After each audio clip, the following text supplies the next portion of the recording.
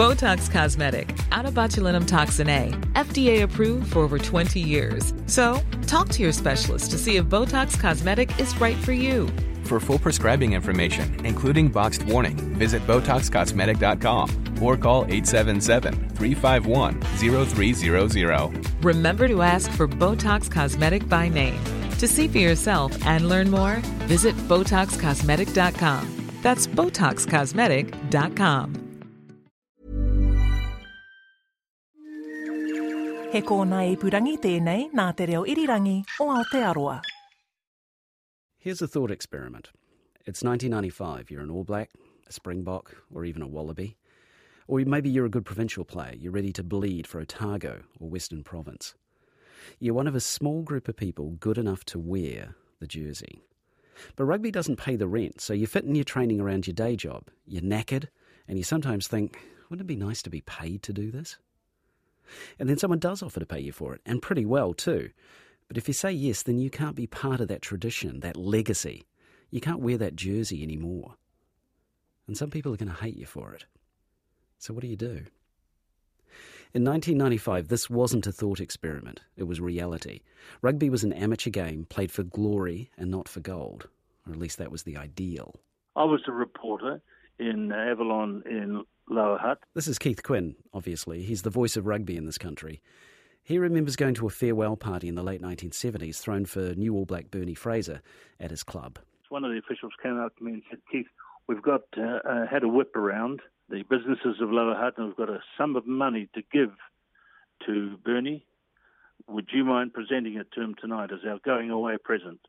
And so I said, sure. This generous gesture, typical of the times, was there to ensure that All Blacks wouldn't suffer financially while they're playing for their country. But I knew that I should have really been reporting this as a breach of the amateur rules. Rugby was an amateur game. No one got paid to play, but not because there was no money in the game. Peter Fitzsimons, he's a journalist now, but he used to be a Wallaby lock. He worked that out during his first test match. I was standing at the Sydney Football Stadium singing the national anthem. We've got 40,000 people here. Mum and Dad are paying $65 and the 40,000. There must be $2.7 million, flowing through the gates here, and I'm on $50 a day. That's funny. Anyway, let's play. It wasn't about the money, it was about the honour of the jersey. And that was the glory of the game. Kia ora koutou, I'm Justin Gregory. This is Eyewitness. We're going back to 1995 when glory became no longer enough. Rugby was going to go pro, but not before nearly tearing itself in two.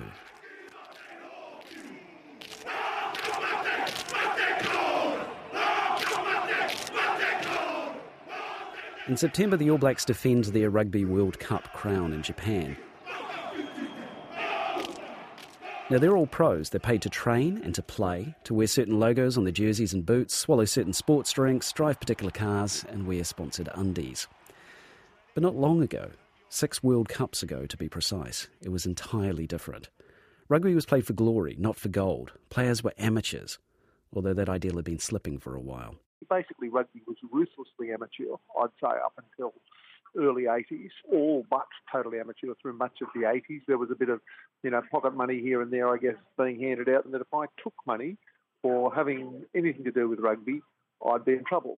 By the 1990s, we're no longer talking about small amounts of pocket money. There was this All Blacks club that allowed players to be paid. The rumours were they were getting up to $100,000 a year just to be available for the All Blacks. They called it shamateurism. Amateurism in name only. Lots of sports did it. In the old days, there was boot money, finding cash stuffed in your boots after a game. In the modern era, there were large expense payments, under-the-table money. There were commercial sponsors for big sports competitions. Athletes did ads, endorsements, implicitly trading off their sporting profile. Everyone winked at the hypocrisy, and occasionally someone was nicked for it. There was also rugby league, which was openly pro, and lots of good union players left to play the game.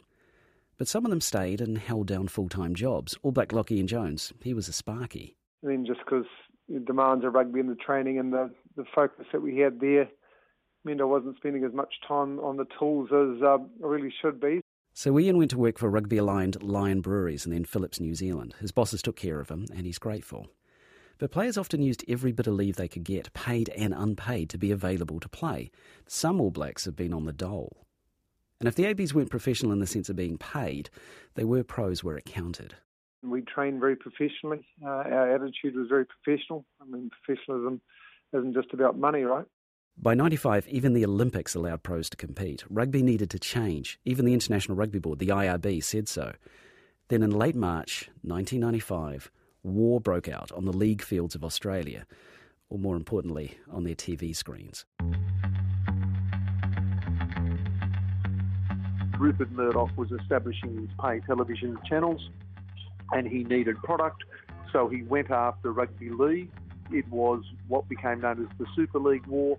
He sent his operatives out among the rugby league players and signed them up in car parks at midnight. The whole thing burst into the public domain. I think it was the 1st of April 1995. This player's gone, that player's gone, this club has gone, and it was extraordinary. Kerry Packer held the TV rights to league. He struck back hard.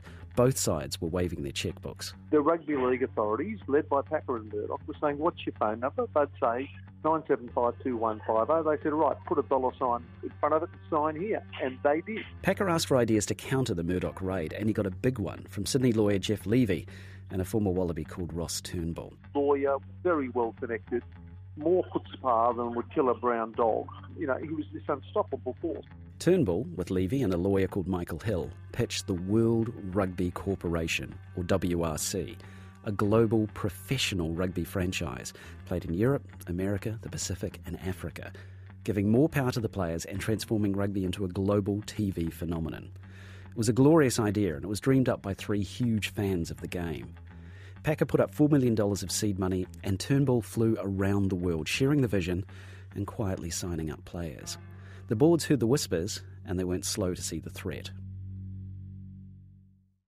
So in April 95, they talked to Rupert Murdoch, and 2 months later, at Ellis Park in Johannesburg on the 23rd of June 1995, just one day before the World Cup final, the South African, New Zealand and Australian rugby boards announced the SANZAAR deal. 12 professional rugby teams, a Tri-Nations Test series, all paid for by a $555 million, that's US dollars by the way, TV rights deal. Keith Quinn was there. Behind the media, down on the playing field of Ellis Park, I can remember the All Blacks were doing the captain's walk around the ground, very slowly, tossing a ball around, and it was almost like they were saying goodbye to the amateur era. SANZAAR's announcement was meant to be a Jonah Lomu-style sidestep around the threat. Deft, devastating, dismissive. But some of the players felt that they'd been sidestepped too, because no one had spoken to them yet. The Murdoch crowd dealt with representatives of the rugby unions, but the rugby unions never talked to their own players. And time signalled on. Asked if the South Africans are ready. Kicking away to his right, just as he did. Ian Jones didn't care. He says all he wanted to be was an All Black and win the World Cup. We're over there to do a job and play rugby and you know, probably didn't need any other distractions. Scott, New Zealand, it's all over! It's all over! South Africa are the Rugby World Champions for 1995. The All Blacks didn't win the World Cup final, that's another story. But what Fitzsimons calls the rugby war was on. So to recap, Rupert Murdoch has Super League and SANZAAR. Kerry Packer had Australian Rugby League, the ARL, and was backing WRC, the World Rugby Corporation. One side had tradition, pride and some money. The other had the big vision and the promise of big paychecks. And as time went on, they had most of the players too. Teams signed contracts together, one in, all in. 400 to 500 provincial or international players went with WRC, and they were men of mana. The All Blacks captain Sean Fitzpatrick, Wallabies captain Phil Kearns, and the world champion Springboks captain Francois Pienaar. Pretty soon WRC had the aura of being where real rugby was. Ian Jones. For rugby to keep its integrity, us to keep playing at the very highest level, which is international rugby, it was almost one and all, and otherwise it wasn't really the international game that we know and we love. And whatever happens in the future, we hope that you and the union support us. Thank you very much. When the news broke, officials, fans, and one rugby journalist in particular were furious. I wrote a piece in the Sydney Morning Herald, sort of leading the fight back, saying, what is wrong with you blokes? Rugby union is your mother. She's raised you. She's held chook raffles to raise the money to send you around the world to be be a more honoured figure than you could ever hope for. And now it happens that Mum has come into a lot of money and you're going to get your fair share. But if that's not enough for you, if you want Mum to whore for you too, to squeeze out the last stinking dollar, and you'll trash the All Black jersey, the Wallaby jersey, the Springbok jersey, because of it, etc., etc. And I meant it. I meant every word of it. Might have been a bit heated looking back upon it. If this was a movie, we'd have a montage now for the next few weeks in rugby's civil war. July the 5th, NZRU make their pitch to the ABs, offering about a fifth of the WRC money, maybe $150,000 per player. They get an underwhelming response. Jock Hobbs and Brian Lahore start the fight back, Hobbs travelling the country from end to end, trying to change players' minds. Similar moves take place in Australia and South Africa. Players and officials start avoiding each other, and tense exchanges occur when they can't. And on the 3rd of August, Ross Turnbull gets the 3 big teams together to affirm their commitment to WRC. This was the early days of what you and I know as Skype, but they had this satellite transmission where they had 10 famous All Blacks in Auckland, they had 10 famous Wallabies in Sydney, and they had 10 famous, well, as it turned out, 9 famous Springboks in Johannesburg. But there was only one question. Where's Francois? Where is Francois Pienaar? And what had happened was Francois wasn't there. Francois had come under extraordinary pressure from both sides, but in the end he had decided to go with the forces of Murdoch.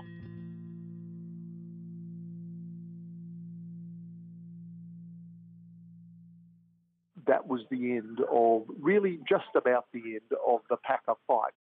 When Pienaar was a no-show, it was clear the Springboks were wavering, and Ian Jones says it was the turning point. All the nations, not just the All Blacks, had to be in this together.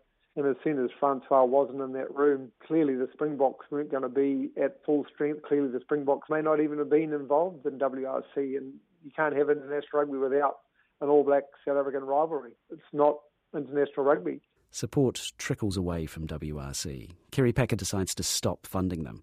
The South African players sign back with their official union.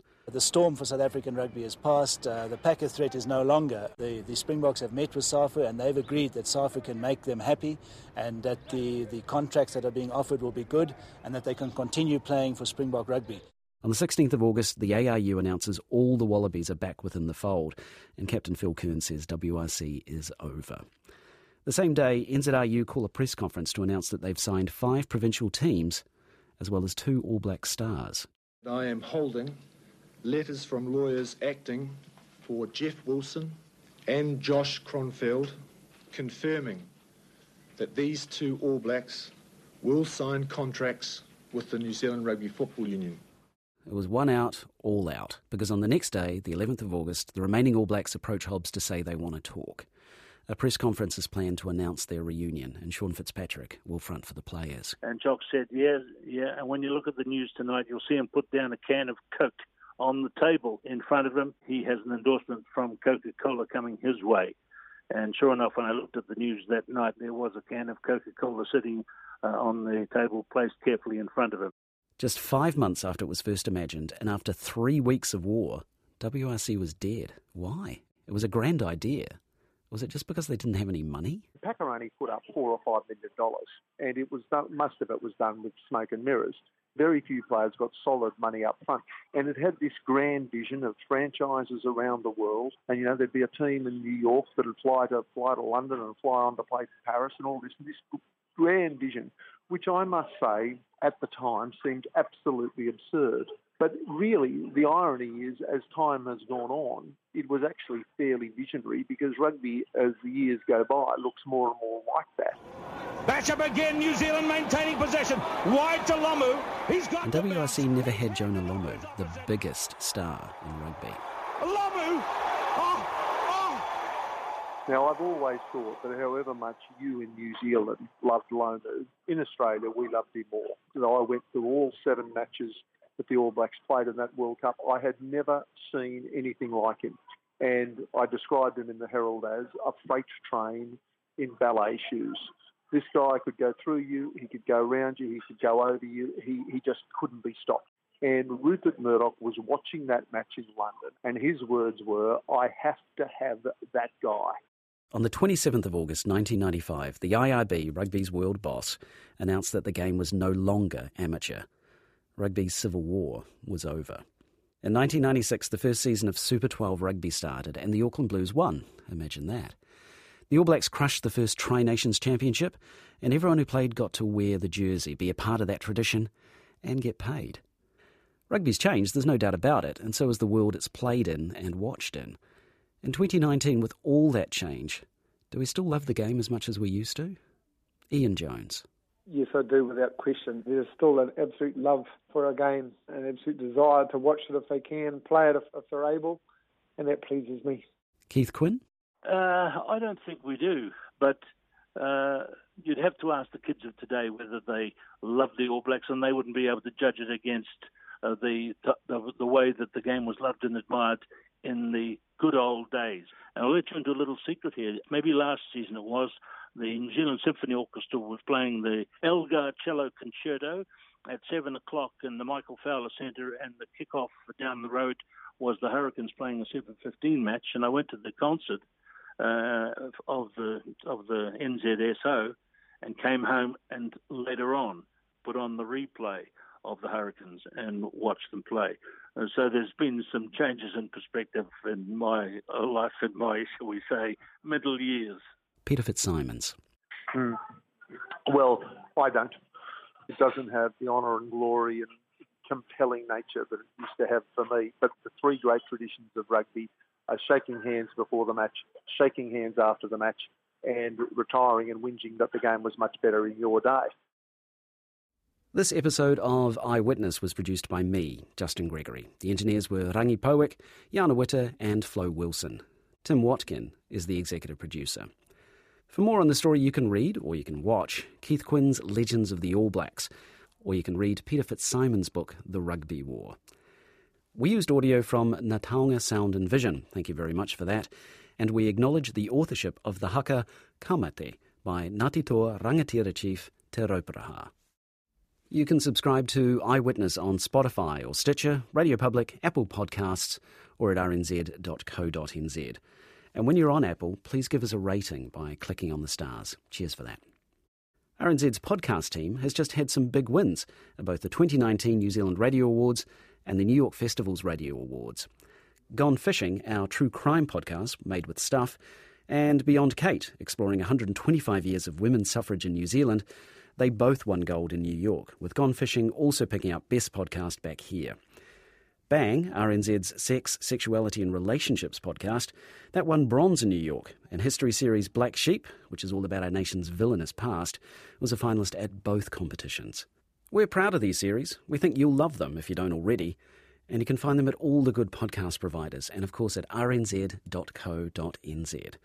Mā te wā. Botox Cosmetic, out of botulinum toxin A, FDA approved for over 20 years. So, talk to your specialist to see if Botox Cosmetic is right for you.